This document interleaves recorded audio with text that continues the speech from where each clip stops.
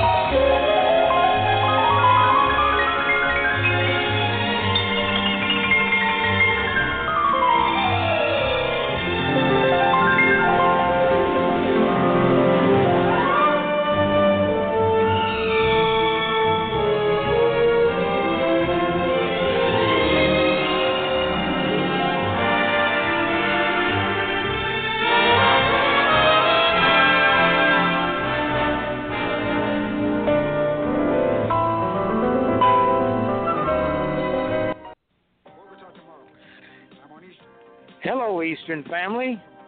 Once again, we're coming to you live from the Eastern Radio Show studio in St. Augustine, Florida, actually in the World Golf Village.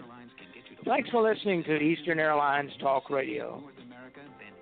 My name is Neil Holland, the producer of the show, and we have a great show for you tonight. And to all the listeners around the world, we say thanks for listening in. Chuck? Hello, Eastern family and friends. As our producer said, it's great having you with us. My name is Chuck Albright. I'm filling in for Jim Hart, who's not with us tonight. Hopefully he's coming back home from Martha's Vineyard, where his winter home is, down in West Palm Beach. Be safe, Jim.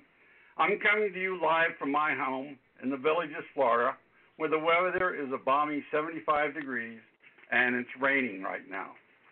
Welcome, and thank you for listening and calling the show. You've truly made us the radio voice of Eastern Airlines. In fact, we can now say we've become the Eastern Airlines International radio show with over 50 countries listening in. Hello, Poland, Mongolia, China, India, Thailand, Ecuador, Colombia, Iran, Turkey, all of Europe, and most of Asia, just to name a few, who tune in with us regularly. We'd love to hear your comments and share your memories with the radio listeners from around the world during our broadcast. If you haven't called the show before, all you have to do is call 213-816-1611 and say hello and talk to us on the air, live every Monday evening. We can identify with many countries around the world who listen in with their Blog Talk Radio application. Isn't it great that we can keep the Eastern legacy going out not only to the Eastern family, but to listeners from many different countries around the world? That's what we try to do every week on the Eastern Radio Show. Won't you join us by adding your voice to our broadcast? Our thanks also to those who choose to listen by computer, using the radio icon on our homepage at www.easternradioshow.com, or perhaps by signing in at the site of our provider, Blog Talk Radio, at www.blogtalkradio.com/Captain Eddie. Remember to abbreviate the word captain to CAPT. Should you wish to talk during our live broadcast, feel free to use our call-in number, 213-816-1611 at 7 p.m. Eastern Daylight Time. Let me repeat the number so you can write it down for your Monday night visits, 213-816-1611. By the way, tell your friends all about us, and our membership is growing. We now have 1,025 listeners. Boy, that is really great to have that. Don't forget, you can listen to any of our 430 Monday night broadcasts and our 100-plus Thursday broadcasts by simply going to blogtalkradio.com/Captain Eddie. That's CAPTEDDIE. And scrolling down through the archives of the broadcast. Each episode is briefly described We're over 500 episodes now, and from the Eastern Files and Eastern Old Time Radio series. Our lines are always open for calls, and if you choose not to participate and talk live with our host, we ask you to please mute your phone, as our producer does not have the capabilities of filtering out background noises. I see we're number one for takeoff, so Captain, let's get our Flight 431 in the air. Tower Blue, 650 Volt, if I'm 50, 27 left, for the land, 230 at 20. 7 left, Blue, 650. 29 right turn.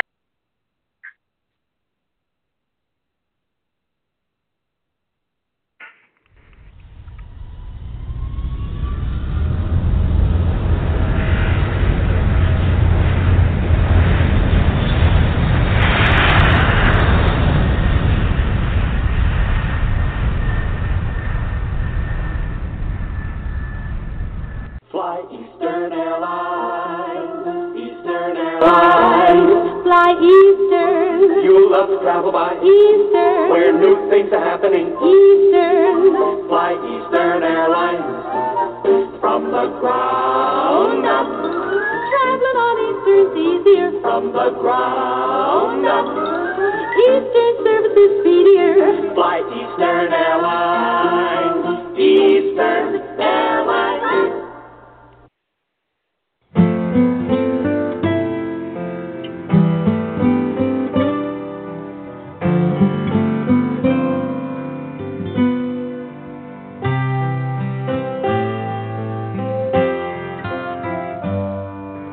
Once there was a neighborhood street, handlebars, bicycle seats, a house full of love, a great place to grow.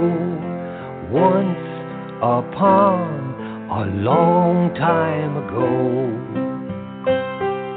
if only I could go back again to Mom and Dad and all of my friends, I would feel safe with the people I know from once upon a long time ago.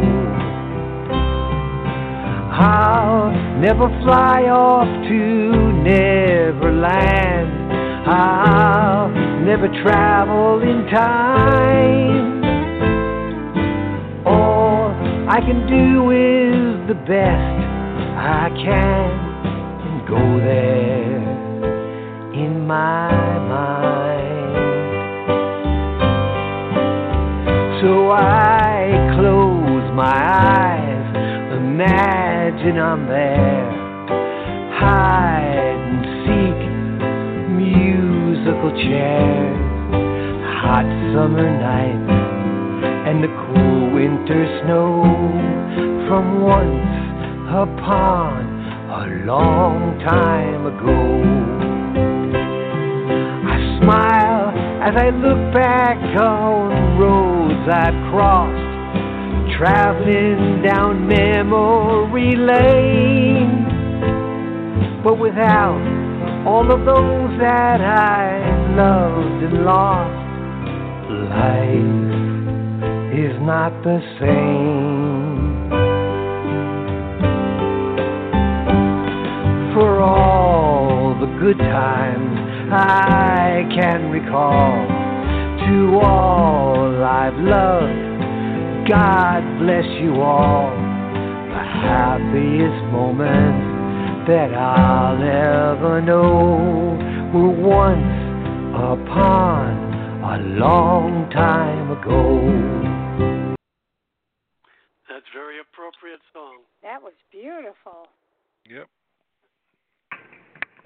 George Jones sent this to us last week, and I think it would fit in with our potpourri of things worthy to read on our radio show, and I hope it will bring a chuckle or two. Most of us over 60, well over 60, we were homeschooled, whether we knew it or not, in many ways. And here are a few things some of us remember, and remember it well, and I sure do. Number one, My mother taught me to appreciate a job well done. If you're going to kill each other, do it outside. I just finished cleaning. Number 2, my mother taught me religion. You better pray that will come out of the carpet. Number 3, my father taught me about time travel. If you don't straighten up, I'm going to knock you in the middle of next week. And I think he did. Number 4, my father taught me logic because I said so. That's why. And my mother taught me more logic. If you fall out of that swing, break your neck, you're not going to the store with me. Good one. My mother taught me foresight. Make sure you wear your clean underwear in case you're in an accident. I'm not kidding. My father taught me irony. Keep crying and I'll give you something to cry about. And he did. My mother taught me about the science of osmosis. Shut your mouth and eat your supper. My mother taught me a contortorism. I've never heard of that word before. But if you just look at the dirt on the back of your neck, I guess that would do something. My mother taught me about stamina. You sit there until all that spinach is gone, and I mean it. My mother taught me about weather. This room of yours looked like a tornado went through it. Number 12, my mother taught me about hypocrisy. If I've told you once, I've told you 1,000,000 times. Don't exaggerate. My father taught me the circle of life. I brought you into this world, and I can take you out. Bill Cosby. Number 14. Yeah, my mother taught me about behavior modification. Stop acting like your father. I heard that one a lot. My mother taught me about envy. There are millions of less fortunate children in this world who don't have wonderful parents like you do. Wonderful parents like you do. I believe that. Number 16, my mother taught me about anticipation. Just wait till we get home. My mother taught me about receiving. You're going to get it from your daddy when he gets home. My mother taught me about medical science. If you don't, I love this one. If you don't stop crossing your eyes, they're going to get stuck that way. My mother taught me ESP. Put your sweater on. Don't you think I know when you're cold? I'm not sure I believe of that one. My father taught me about humor. When the lawnmower cuts off your toe, don't come running to me. My mother taught me how to be an adult. If you don't eat your vegetables, you'll never grow up. My mother taught me genetics. You're just like your father. Man, my mother taught me about my roots. Shut that door behind you. You think you were born in a barn? Oh, and my mother taught me wisdom. When you get to be my age, you'll understand. And here's the last one. My father taught me about justice. One day you'll have kids, and I hope they turn out just like you. Well, some of this is accurate, but the last one I would agree. They turned out better. Don, what you got to say? Well, I want to first say thank you, George Jen, for sending that in. That's great, George. That was that was great. Thank that you. was great. That's because he heard them all. Glad you got a kick out of it. I did hear some of them. Me too. You're a hard act to follow, Jim. During our last Thursday's broadcast, we did some songs by Merle Haggard. Now, Neil found one that we all, Dorothy, Neil, and I, agreed we need to play this song more often than our regular Monday night broadcast. Neil has it on the turntable now to play. So see how you guys like it. Perhaps we can give Mr. Lawrence Welk a little rest for a while. After all, he's been with us for nearly 9 years. Mr. Producer, how about Merle Haggard and Silver Wings?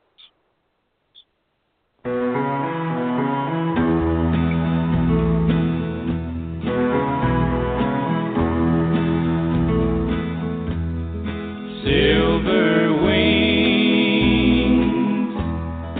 shining in the sunlight, roaring engines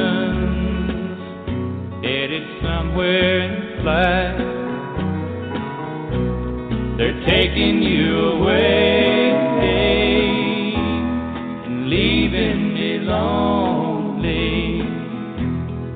Silver wings slowly fading out of sight. Don't leave me, I cry. Don't take that airplane ride. But you locked me out of your mind and left me standing here behind. Silver wings shining in the sunlight.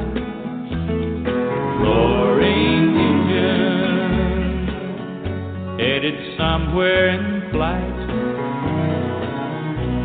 They're taking you away and leaving me lonely. Silver wings slowly fading out of sight.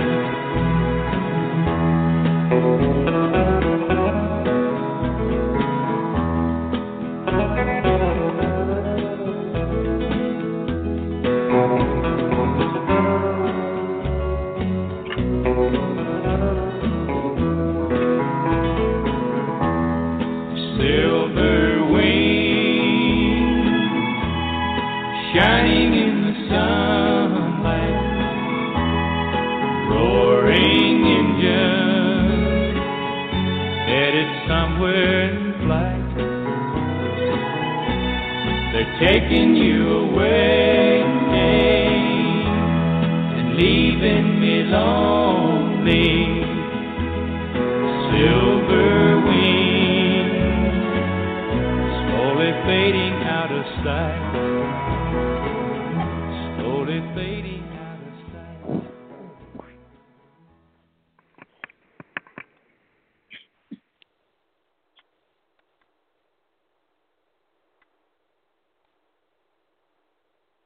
Well, that was beautiful. Yeah, it was. Old Merle. Do you think we Old should Neil. sign off on our shows with this beautiful song? It's about airplanes. What do you folks think? I think we should give it a chance. I kind of like it. I think we should. I'm all for it. What do you say? Give Lawrence Welk a little break. Absolutely. Jim Holder, what do you think? I like anything about Merle Haggard. Anytime, any place, anywhere. Well, we're talking about the song and the fact that it's all about okay. airplanes. Okay. I like it. He sang it. I like it. Sign off with it. Okay. Silver Wings and Duckhawks. Yep, we'll have to tell Neil that we all agree this would be our ending song every time. Give poor old friend of ours a little break. Lawrence Welk deserves it. Mighty fine, mighty fine. Well, we read this speech delivered by Captain Eddie Rickenbacker during a Thursday afternoon broadcast a few weeks ago. It was on from the Eastern Files we broadcast on Thursday at 3:30 p.m., along with Old Time Radio. The captain delivered the speech at the First Wings Club at the Waldorf Astoria Hotel in New York City way back in March of 1944. How many of you folks heard the Eddie Rickenbacker speech back then? Well, I was 7 years old. I was only 3 years old. Yeah, I think I was born. You're going to hear it tonight. Okay. Neil, go right Okay. ahead. You give us this speech. We're down to hear it. All right, I here love we go. Fighting Men and Fighting Fronts by Captain Eddie Rickenbacker. According to the program for this, the first annual dinner of the Wings Club, I am to speak to you about fighting men and fighting fronts. That is a broad subject, and I'm going to interpret it in the broadest meaning, namely that a man has always had to fight on every front of progress. I need not tell you about the pyramid of material produced by the brain and the brawn of aircraft designers, engineers, and workers, because a great many of you are part of that army of production. Instead, I'm going to talk about the battle that must be fought and won in order that America may advance into the new horizons of world importance and be a factor in creating the stability of peace and prosperity. If only we could look beyond the curtain of the future, we would see a thrilling and stimulating picture in the field of air transportation. Since transportation is one of man's most important spheres of activity, there isn't a single dream dealing with the coming conquest of time and space that can be branded too fantastic, too unpractical, or too daring. The forward march of science has just begun. It is possible that many engineering ideas now being pooh-poohed as idle dreams may become accepted as established facts. We have no way of gauging the future unless perhaps we use the yardstick of the past. Therefore, in order to appreciate what many may have happened on this earth in the span of a century, let us turn back the hands of the clock. Let us travel down the corridors of time with the speed of light from 1944 to the year 1844, 1 century ago. In 1844, over the first telegraph line in the world that ran between Baltimore and Washington, Samuel Morse sent the first message that ever went over a telegraph wire. It consisted of these 4 words: "What hath God wrought?" Few people at that time took the telegraph or the message seriously. They didn't believe that only 14 years later the first telegraph cable would be completed across the Atlantic Ocean. In 1844, the lamps of the world were lit by whale oil, and the combustion engines of the world were lubricated by whale grease, because the miracle of petroleum did not begin until 1859, when Drake drilled the first oil well. And just think, the first electric light did not gleam on Broadway until 1880. Today, the networks of iron rails and ribbons of concrete that make up our hundreds of thousands of miles of railroads and highways are accepted as a matter of course. Neither gasoline buggies, flying machines, nor horseless trolley cars were dreamt about in those days. Not yet did the men of those times think they were quite up to date, as some of us do today. They had much to learn, and so have we.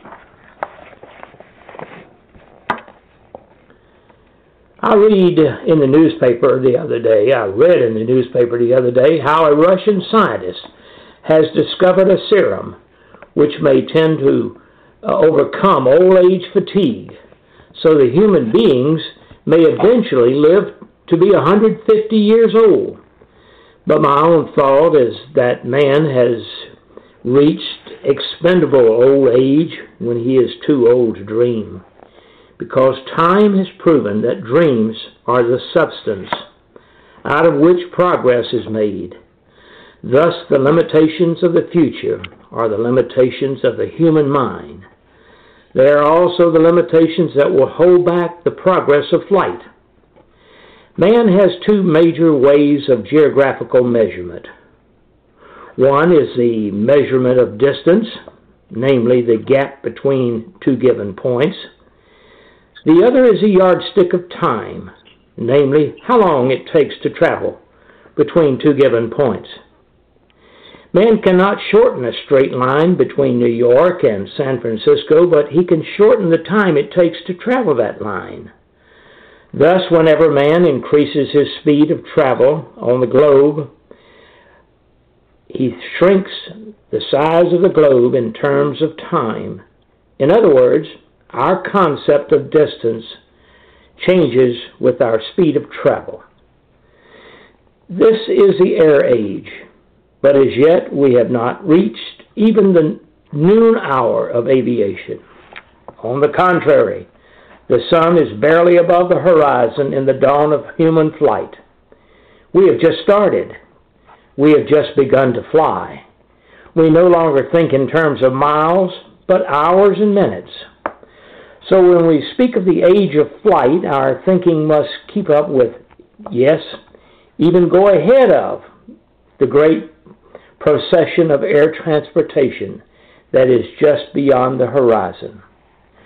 We must learn to visualize the earth as banded not only by the unseen lines of longitude and latitude, but surrounded as well by the comprehensive but invisible network of global airways that link the continents, the countries, and the leading cities of the world.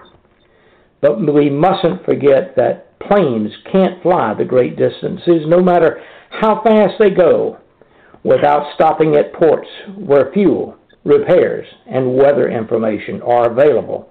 And, incidentally, a few paying passengers will help. These bases must be developed in all parts of the world to meet the needs of a system of global air transport. It sounds simple when you say it, doesn't it? And it will be simple were it not for the fact that even at this late date, American leaders are unable to agree among themselves on the question of our international aviation policy. While they are making no headway on the issues of monopoly versus open competition, other countries are shaping up their progress for post-war international air transportation. And the bitter irony is that the stepping stones of these networks, the well-equipped aerodromes built by American men with American money and material throughout the world, from Greenland's icy mountains to India's coral strand, seem to be destined to be given away as Christmas gifts with Uncle Sam in the role of Santa Claus.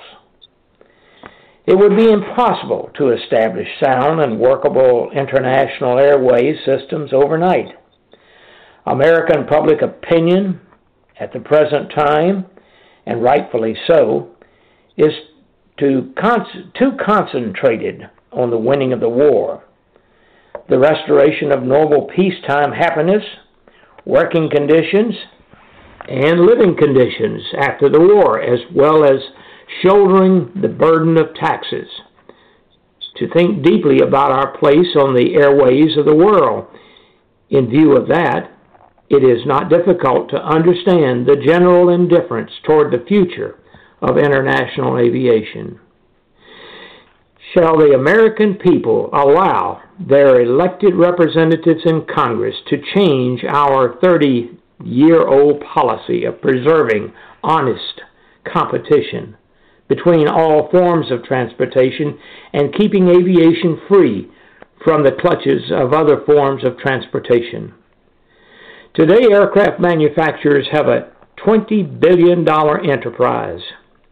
You may not realize it, ladies and gentlemen, but that is more than 4 times the size of the automobile industry at its pre-war peak. Our aircraft industry is producing airplanes at the rate of approximately 9,000 per month, as well as additional aircraft engines and equipment necessary. In exactly 3 years, the industry has produced 150,000 airplanes. The spirit of leadership which has made this pace of production possible in the interest of victory must not be lost in the interest of peace. It will be difficult to do this under existing conditions if aircraft workers worry about how soon the floor will fall from under them and expose them to the torments of idleness. One of the main reasons for the costly labor turnover in the aviation industry is fear that the industry will collapse and jobs vanish when the war ends. To prevent this, every effort must be made by our Congress, in cooperation with the aviation leaders, to keep this vast industry at work by creating a post-war policy that will keep our aircraft factories operating at a steady tempo when victory is ours. This would open up a tremendous market among youngsters who are being trained and who would wish to purchase and fly their own airplanes as private owners. Such an aviation program would bring with it a widespread construction activity in providing ground and airways facilities, an integral system of airports and landing strips for private owners, charter services, and training schools, distinct and apart from the first two, in order to keep the airways and commercial ports clear and thus minimize the hazards. But as stated previously, plans for such a program must be developed now and by the leaders of this industry. This is no time for defeatism on the part of our aviation leadership. Leaders who will show their colors and courage as never before. Failure through the fear of being criticized, smeared, or a loss of temporary special privilege is nothing but cowardice and un-American. Today, the American people are craving honesty and sincerity with confidence backed by courage from their business, financial, and political leaders. Their arms are open, their minds and hearts full of gratitude for those who dare to put country ahead of personal gain. I cannot help but repeat from the Land O'Lake News the following. We cannot bring about prosperity by discouraging thrift. We cannot strengthen the weak by weakening the strong. We cannot help small men by tearing down big men. We cannot help the poor by destroying the rich. We cannot lift the wage earner by putting down the wage payer. We cannot keep out of trouble by spending more than we earn. We cannot further the brotherhood of men by inciting class or race hatred. We cannot establish sound security on borrowed money.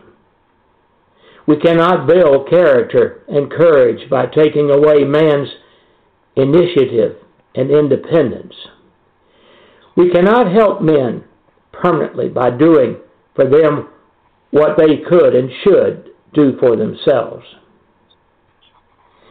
There is a good old American axiom to the effect that the sky's the limit.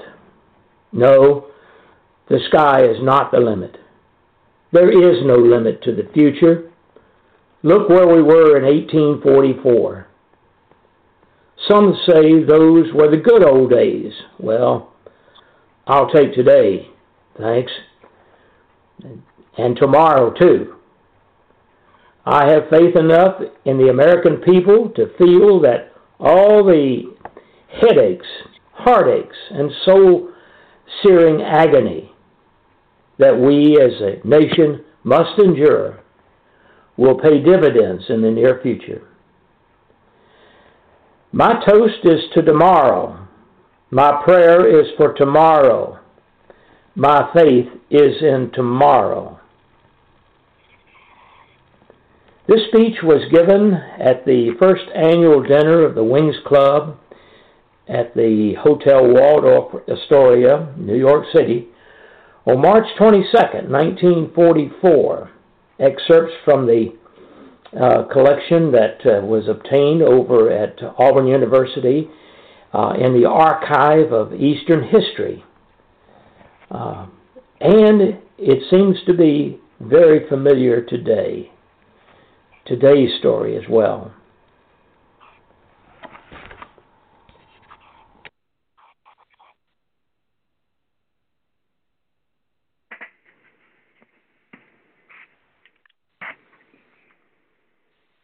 Neil? Well, Neil, I've never heard that speech before, and I got to tell you, I was very, very, very impressed. Well, I was Your rendition too. of it and the speech itself was tremendous. Yep, I agree. It really gets you to listen to what he's saying. You know, you're not just hearing an ordinary speech. It's giving you some heartfelt information for the future, and it's here, and we're experiencing it a whole lot. Sure glad he was the president of Eastern Airlines, because it gave me, I believe, because of this man's leadership, the many years of joy that I had working for a company that he spearheaded for many years. And by the way, have any of you, I know Chuck has, but have any of you had the pleasure of seeing Captain Eddie on the property way back then? I did with my dad. You did with your dad? That's Mike? Yeah. Yep. It is. When he used to go down, he'd see him at LaGuardia every once in a while, and he was actually the one that hired my dad. So I used to see him every once in a while, and he used to always say, "How you doing, young feller?" Mm-hmm. Well, I know Chuck sat on his lap, right, Chuck? And it was in Charleston, South Carolina. Yeah, John, I remember you that had story, your Chuck. experiences, Don, didn't you? Well, I met him several times at the airport in Miami. I was a CSR, and I'd meet him when he'd come in the airplane and take him down to the baggage claim area and get his bags and put him in a limousine. I met him at the old Atlanta airport before the new terminal. Of course, we were back over there on Virginia Avenue, the old terminal over there, and he was down in flight operations, and I was just in awe that I just got to see him. Definitely an icon. Sadly, I never met him.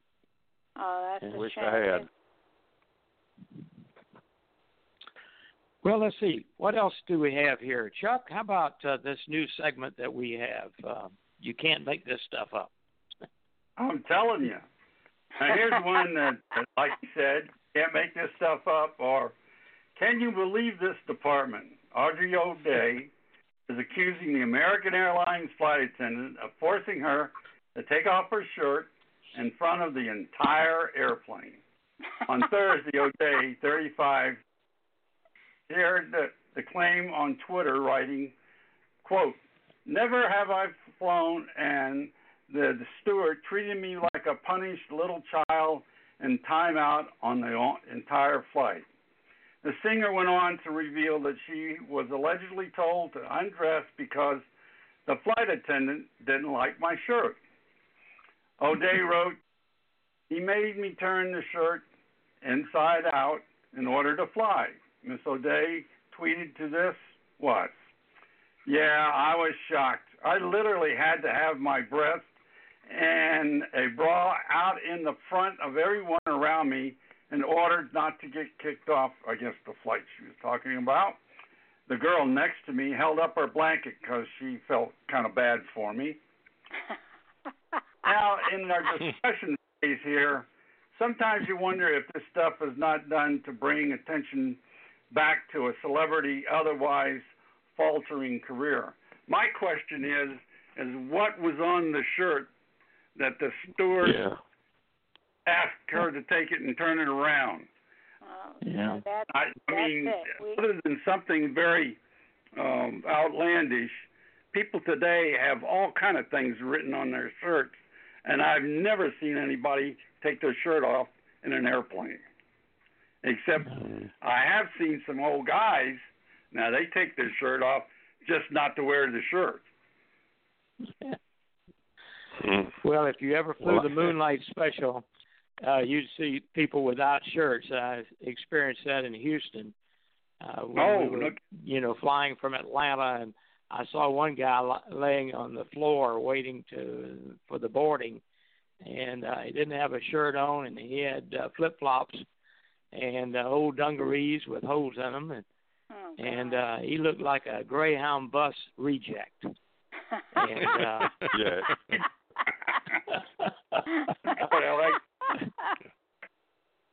what happened? Anything can happen. Who was Audrey O'Day? I never heard of her. Was she a singer or something? I guess so. She. I guess a lot of us don't know, but she sure as heck made the news. Yeah, and that's what they do. It's was this true. recently? When did this happen? Last week. Yeah, this is last week. Yeah. Yeah. Yeah.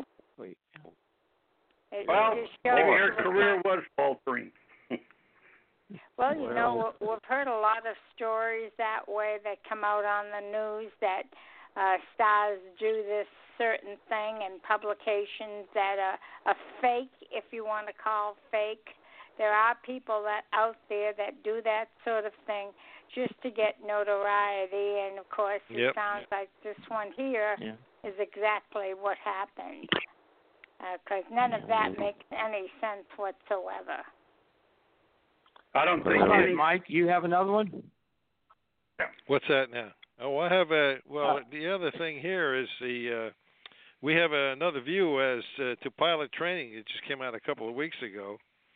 A key lawmaker is calling on the U.S. regulators to take into consideration the skill level of pilots around the world, and not just the United States, when making improvements on the Boeing grounded 737. Representative David Price, Democrat from North Carolina, also said Wednesday that he wants assurances that the Federal Aviation Administration is reviewing its practice of delegating some work to the employees of the aircraft manufacturers. Price chairs the House subcommittee that approves the FAA funding. During the hearing before Price's panel, FAA Deputy Administrator Daniel Elwell agreed that the agency needs to consider that planes certified in the U.S. are flown worldwide, but said it its obligation to regulate only the airlines and manufacturers of the U.S. I'm sorry, Price cut him off, but he said the aircraft are operating all over the world. The Boeing is making changes to its 737 MAX after two deadly crashes. Price said he wants the company and the FAA to consider what it's going to take to operate this plane safely beyond just the United States. Pilot skills and training have emerged as a key issue in the investigations of MAX crashes that killed 346 people in Indonesia and Ethiopia. Some lawmakers have suggested that the accidents would not have happened in the U.S., where the pilot training is often considered better. But even U.S. pilots bristled at attempts to blame the crashes on pilots in developing countries, and preliminary accident reports highlight the role of Boeing flight control systems called MCAS that pushed the plane's nose down. Passengers who died were from many nationalities and countries, including Americans. Elwell, who was the FAA's acting administrator during two accidents, defended the agency's review on the Boeing plane. Even though the delegated view of the MCAS system to Boeing, we knew what the MCAS system was for and why it was put in place, he said. Elwell, however, repeated his review that Boeing should have told the pilots about MCAS. Most pilots didn't know about the system till after the Indonesian crash in October. On other topics, Elwell also repeated the FAA's disagreement with the conclusions of a whistleblower office that some safety inspectors who worked on pilot training standards for the MAX were unqualified. and he disputed numerous accounts of a rift between the FAA and other regulators. And we could leave that open for discussion. How about learning how to fly the aircraft manually, like we should be doing? Anybody have anything on that? Learning a Waco airplane like yours, Mike. Well, yeah, that's a little. Can't put too many passengers in that one. Stick and rudder days. This is Chuck. What I want to know is how come I've talked to a couple of pilots that are flying today, and they find the older 737, not the MAX ones, and they know about the two switches to shut the stabilizer motor from running away. If they know all about that from the older airplanes, why didn't Boeing say, this is what we got? And then if the airline says, we don't want to pay for it, Boeing should have said it comes with the airplane. Why wasn't that installed just on a regular basis instead of having to pay for it? Well, Chuck, Mike here. The switches on the old 737-200, which I flew for a while, and George, if he's on the phone, I think he flew the same similar thing. The stabilizer cutout switches were the same as the 727, and Neil and Jim, you know what those were, and they were identical. Yeah. So, but this MCAS system, they changed it, so that's where the confusion comes into the picture. Okay, and even at that, it didn't show that many airplanes, even though in the States they might have had issues, every one of the pilots that had the same 737-800 were able to fly it and didn't have the issue. So it all goes back to how they perceive their manual training to work them, does it not? Well, we've read and we've heard before about a lot of these international pilots are they're somewhat low time, and their training may be to a substandard. I mean, I've never trained internationally myself, but that's where I think some of the problem lies. All the U.S. carriers have been flying the MAX for a while with the MCAS system in it, and I've spoke to one personally. And he didn't have any problem with it, but maybe he didn't have the exact same circumstances that these other aircraft had. And then, of course, they grounded them all, and he didn't have any problem flying the airplane at all up to that point. So who really knows where that lies? So I guess it's just like we said, it's open for discussion. This is Chuck again. Jim Holder, you've got some information about how the Federal Aviation Administration is working to maintain flying skills. Yeah, there's an article from last week reported by Washington Rutgers. The Federal Aviation Administration is failing to ensure that airline pilots maintain their flying skills so they can safely take control of an aircraft from automated systems during a very unexpected event. And this is according to the U.S. Transportation Department report released on Monday, a couple of Mondays ago. The report by the Department's Office of Inspector General concludes that the FAA cannot determine how often pilots fly manually and has not ensured that the airline training program adequately focuses on manual skills. Airline pilots typically fly airplanes manually on landings and takeoffs. That's true. Leaving the aircraft under the control of the automated technology 90% of the time. Well, that wasn't true back in the old days when me and Mike and you were flying. But anyhow, while the automated systems have generally improved aviation safety, experts say that the practice and the growing complexity of the automated technology have raised concerns about flying skills.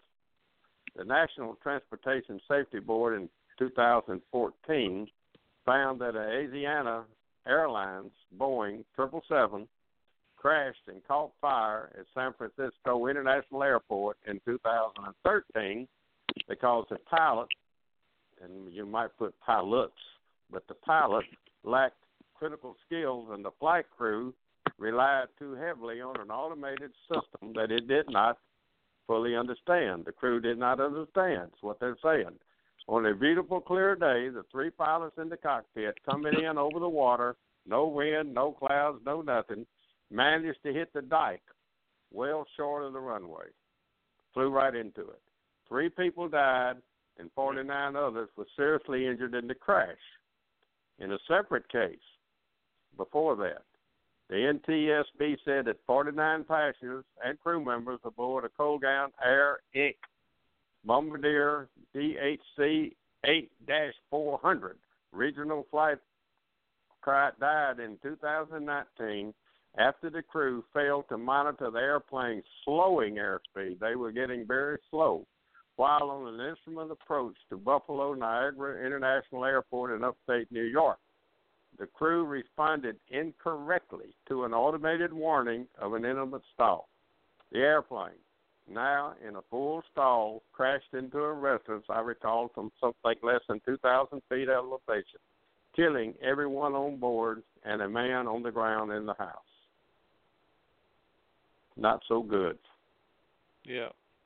Not good at all. Well, you know, this automation thing, this is going back quite a ways. I had a friend of mine who used to fly with Continental, and of course he got laid off when they had the strike and all that stuff. And when he eventually went back, he ended up flying a 757 that he'd never flown a glass cockpit before. And Neil, you probably would understand this because you were on the 75. He was doing an approach into Newark, and he used to have a habit of wanting to hand fly the approaches without coupling it up to the autopilot. And he actually got turned in by a co-pilot because he was using the autopilot. I mean, he was flying it by hand rather than using the automated system on it. And you know, and this goes back a lot of years. So I don't know if you ever got involved with any of that kind of stuff, but this is, when I first heard that, this was the beginning of this automated stuff that the pilot skills were just deteriorating.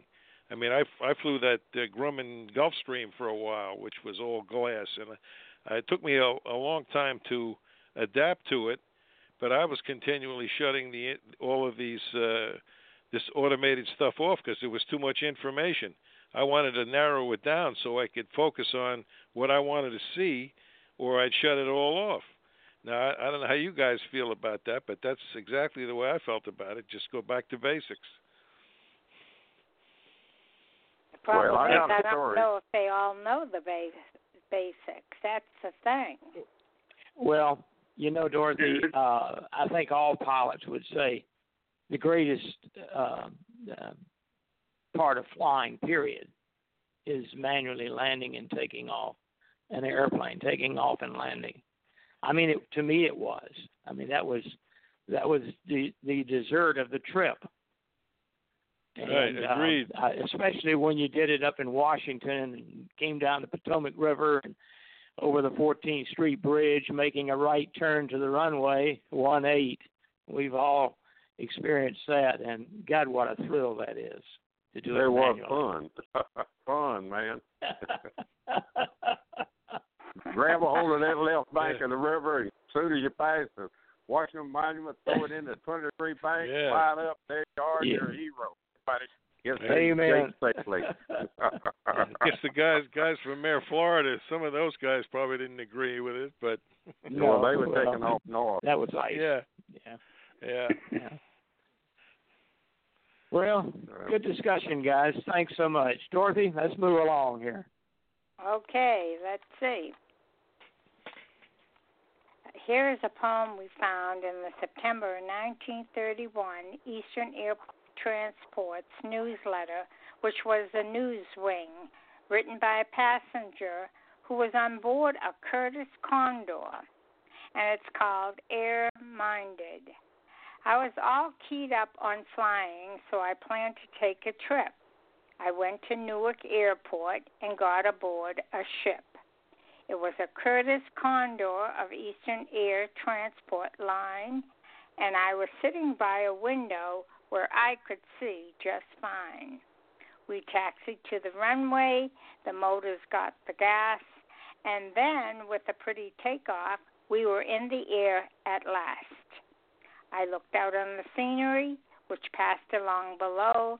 Everything was so beautiful, and boy, how we did go. Then I looked about the cabin to see what was doing there and see how all the passengers were taking to the air. There was one compartment where you could have smoke and talk with fellow passengers or even tell a joke. And in the next compartment, the hostess walked about. She was nice and sociable and gave refreshments out.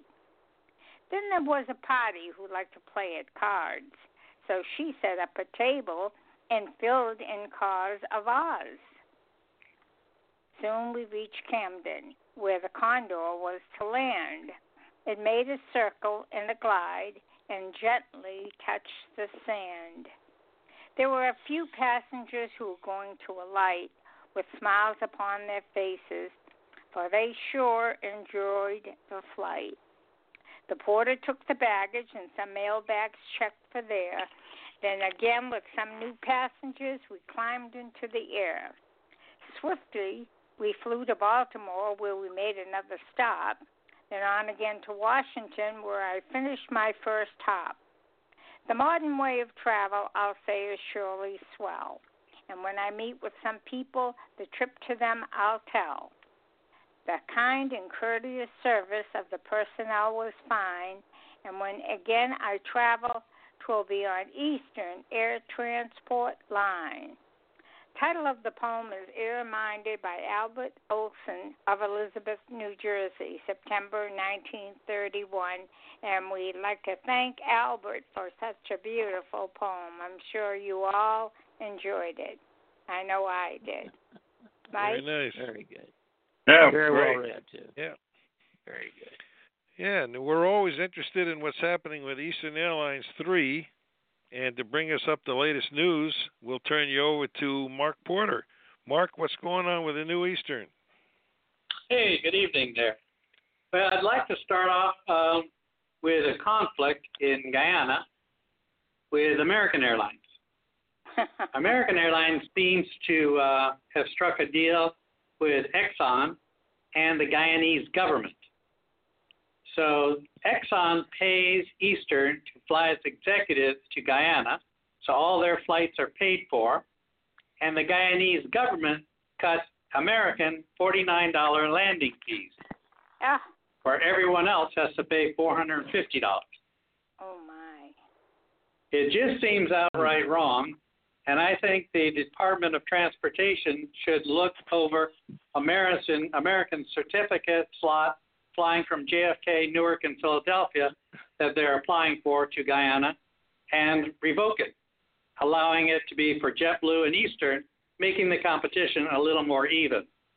I just don't think what really gets under my skin here is anytime Eastern, Braniff, or Pan Am stepped out of line, the Department of Transportation would pull some of their things like Panagra or anything like this and say that they had too much of a monopoly. But now the Department of Transportation is just not worried about American or United or Delta having a monopoly over American citizens or foreign citizens, because if American gets this monopoly on Guyana, the ticket prices will go from the current $600 to $1,200. I've already noticed that Caribbean Airlines will stop nonstop service to Guyana from JFK coming in February. And that has partly to do with American Airlines nonstop service that begins in December. You can't compete with that, and that's just not right. Well, I thought they had laws against that. Is that just in the United States, so that's why it doesn't I think right. I think the part that really irks me is that Exxon, American would not have flown to Guyana unless an oil company, remember these are two Texas boys, came in and said, look, we want you to get our executives down there and we'll pay for you to fly down there, paying $5,000 an executive seat. Now, that's a lot of money. So American is guaranteed money by Exxon and Mobil. And then since they're drilling in Guyana is so thrilled at having American, they offer American $49 landing fees. Mm-hmm. It's just not right. And the Department of Transportation, if you're listening, you ought to sit up and you ought to revoke American Airlines certificate on the slots from New York. All right. At Eastern, great. At Eastern, they announced this past week that your bags fly free. They're going to have the most legroom in the skies. And you get to order your own meal. This is something I've been thinking of for quite a while. I don't know if they're going to be putting it on the website to show you the meal. I had thought that the airlines could show you and let you pay for it. But Eastern's going to pick that up and just let you order what you want. And they'll show you probably 10 dinners and let you order the 10 dinners. Which one? Oh. Like a flying soup kitchen. Only flying wide bodies, as you know. And American flies narrow bodies, as does JetBlue. And I don't know about you, but I'm just on a 6-hour flight. I don't want to be on a narrow body. You know, Mark, I think maybe Eastern ought to get a A380 where they have a double deck, and on the top deck, maybe an elevator or an escalator going up, and a buffet served with a line so you can get whatever food you want, and have the whole upper deck nothing but a restaurant. Yeah, that's pretty cool. You know, we did a show. I noticed that John has already bought 2 747s, and I assume he's doing cargo with those, but he did buy passenger 747s. And it would have been more convenient to buy cargo 747s if you were going cargo with them. So who knows? He might be going passenger with the 747s. Yeah.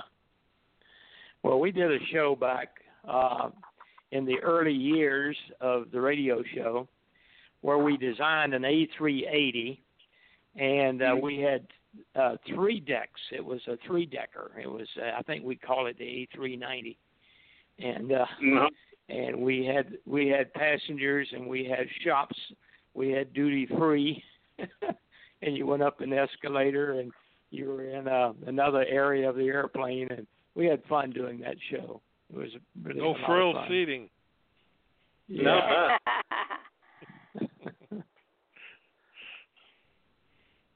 Well, anything else, Dorothy?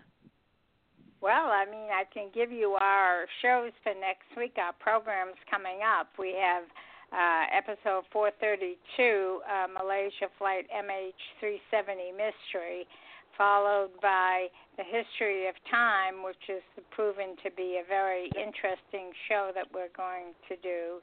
And, of course, every week we now have our history, Eastern Airlines and Music and History, which last week we had Barbara Streisand, which was fabulous.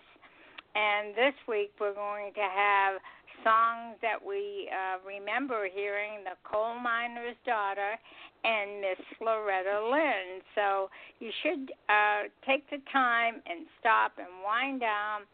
And on Thursday, tune us in at 3:30 p.m. Eastern Time and listen to some of these shows. The music, along with the Eastern history at that time, is excellent. It's really a good show to listen to. And, of course, folks, we have it all on our website. We have areas on there that you folks should just take a little time, peruse them, and go through what we have listed down in there. There's a calendar that lists events for those that we hear from and know about. And anyone that wants to let us know when their Eastern affair is going on, we'll be happy to put that on our website as well. Just send us an email at host@ealradioshow.com, and we'll be sure to let you know what we can do for you, and we'll post it and announce it. So please think about the Eastern Airlines website and our show for your Eastern needs, because once Eastern Airlines era goes out at the end of the year, we're going to be around to at least be there to remind everyone of some of the Eastern memories. Neil, do you have anything that you want to add to that? No, that was very good, Dorothy. And, yeah, we can certainly fill in the absence of a great newsletter that has been coming out over the years. Yeah, we're really sorry to see that go. Dorothy, you were the editor of it for a while. Yeah, and, I really feel bad about that, because yeah. Everybody looks forward to that. It was every month, and then it went to every 2, but, when you don't have that, you feel like you've lost a part of the Eastern Airlines family, and we really would like to see more of that around. So we're hoping that somehow, some way, that'll change. Well, Jim Holder put a report in the EARA kit, Keeping in Touch newspaper for years, and the Silver Liners ran theirs. Jim, you have a report, I think, on the Silver Falcons. How was the convention in Auburn? Yeah, the Silver Falcons. For those who don't know, the Silver Falcons was a group that was formed after the strike, and it consisted of pilots who honored the picket line and pretty much formed their own group.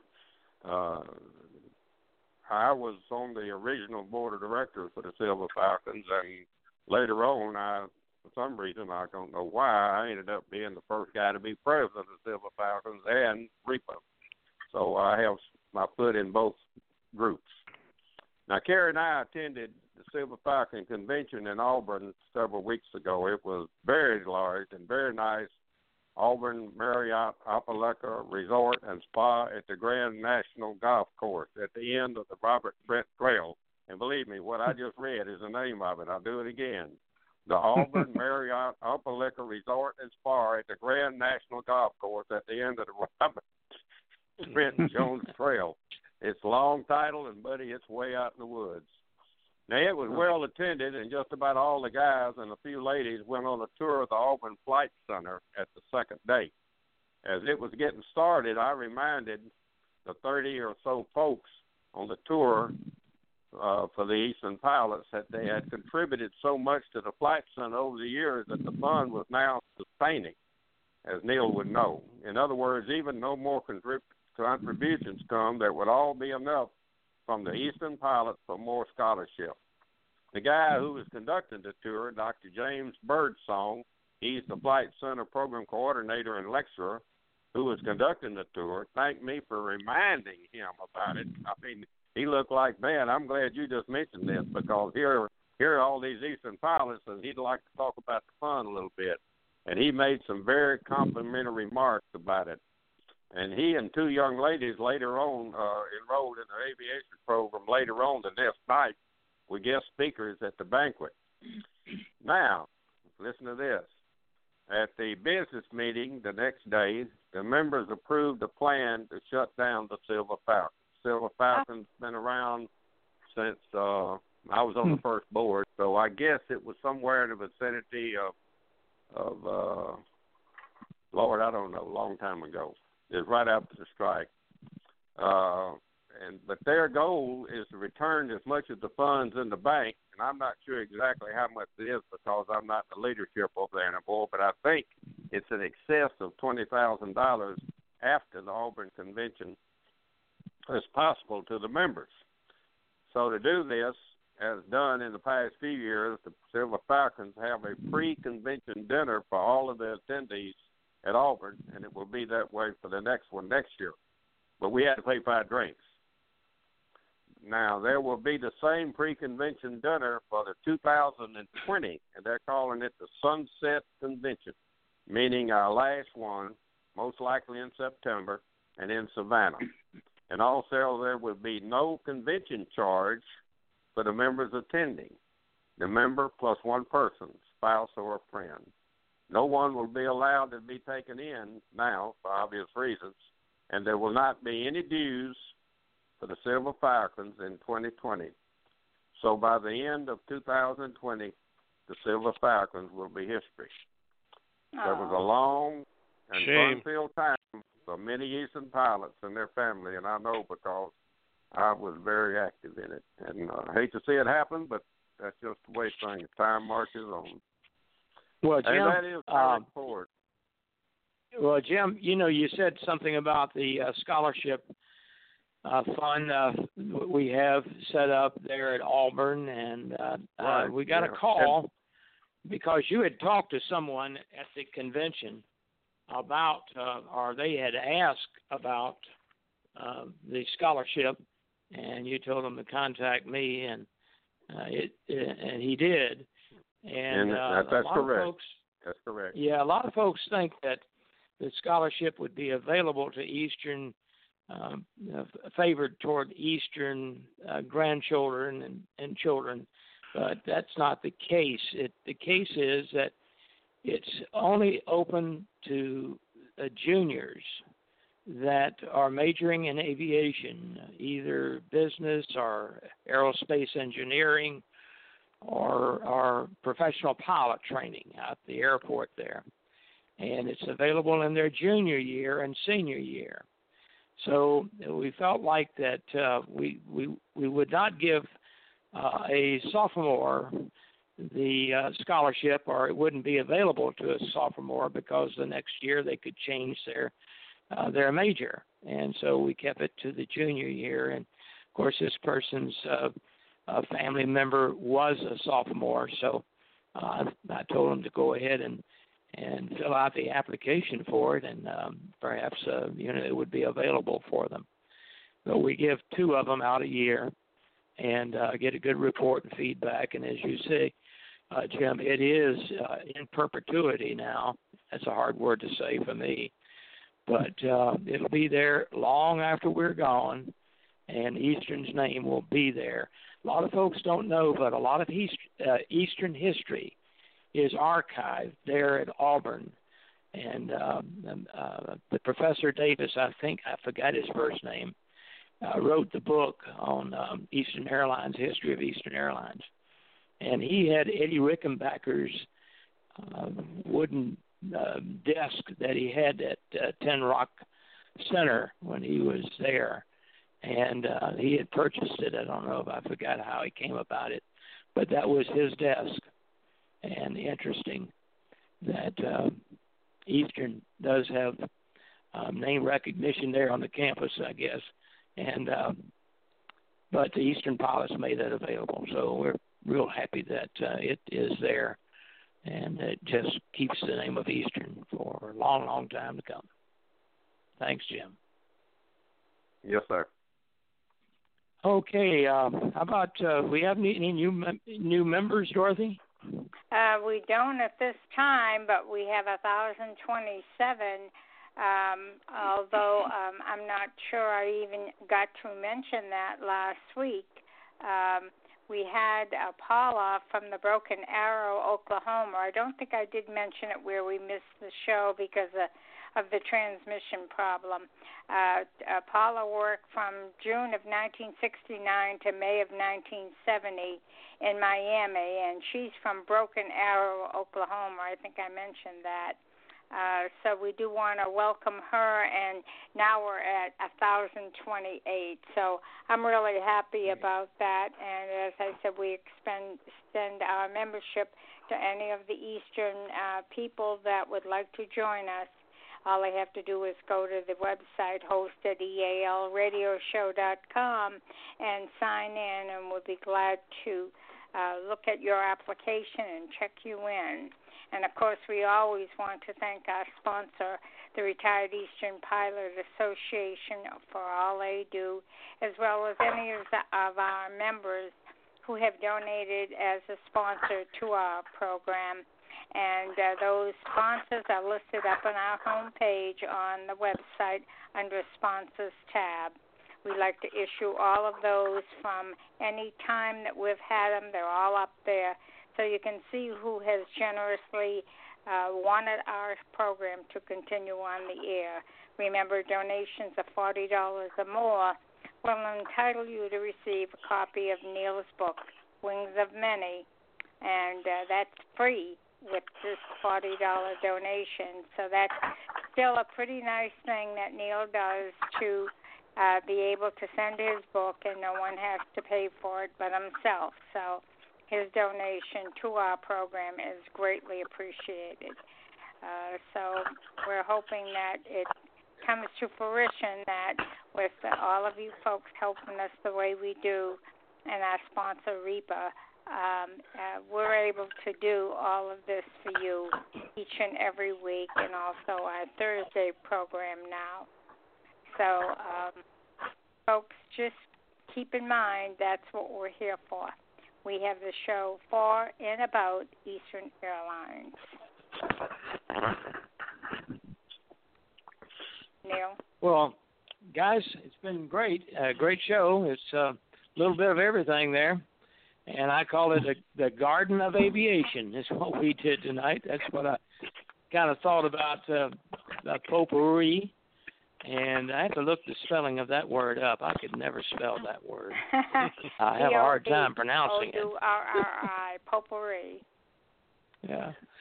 Okay, well, we're going to put the airplane on the ground and listen to this beautiful song as our sign-off music tonight. And so let's land Flight 431 and turn it over to Chuck in just a second.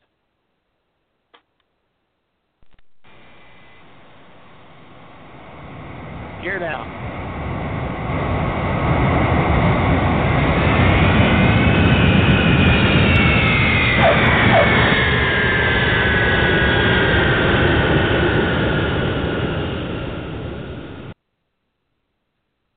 Chuck's yours. Great landing, Captain. Be sure to tune in again next week, Monday, October 14th, when America's favorite way to fly returns to the cyberwaves. And the radio show takes us to the point that will keep you informed and entertained. This is Chuck Albright signing off on behalf of our host and producer, Dorothy Gagnon, Don Gagnon, Mike Scott, and our producer, Neil Holland, and myself, Chuck Albright. Playing sign-off music heard early in the program, Silver Wings by Merle Haggard. Mr. Producer.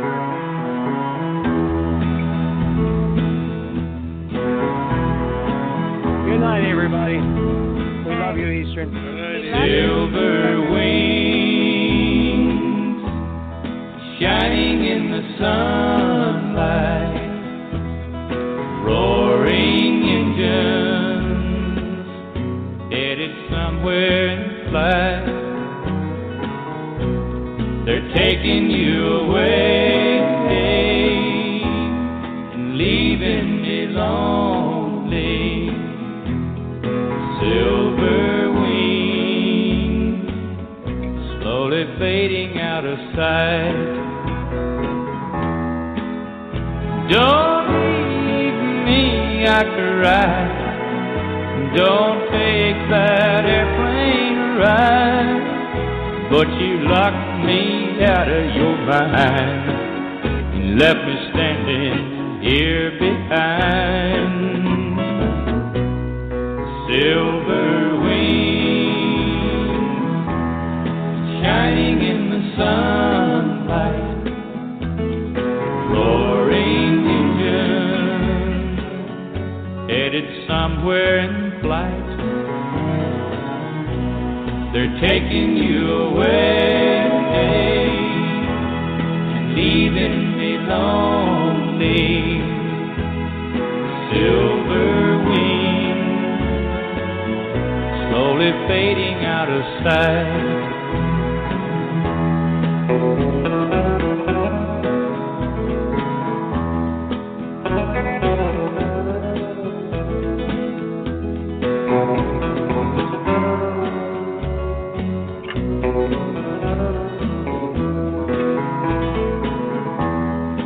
Silver wings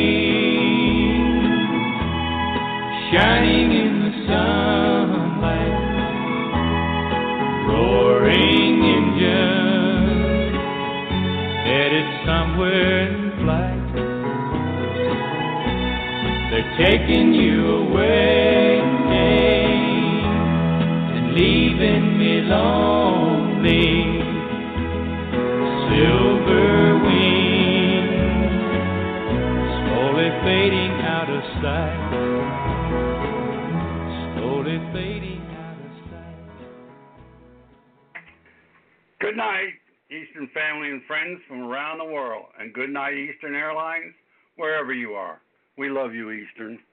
We love you, Eastern. Good night, Eastern. Good night.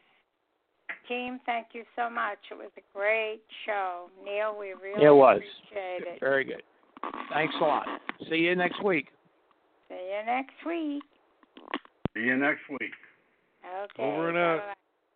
Unless I get over to your house and have dinner.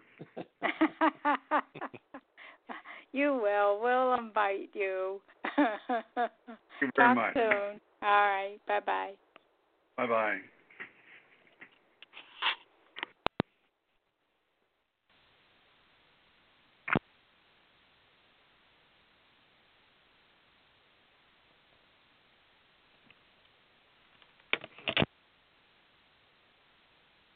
Hello?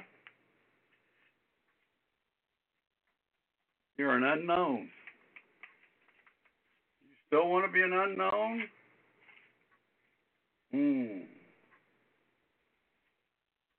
Maybe you're a no-known. Oh, well. I can't sing Silver Wings, so you have to go on somebody else's telephone.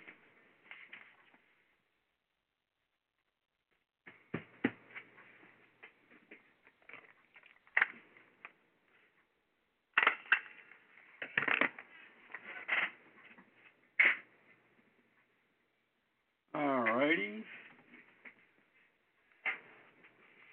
Goodbye.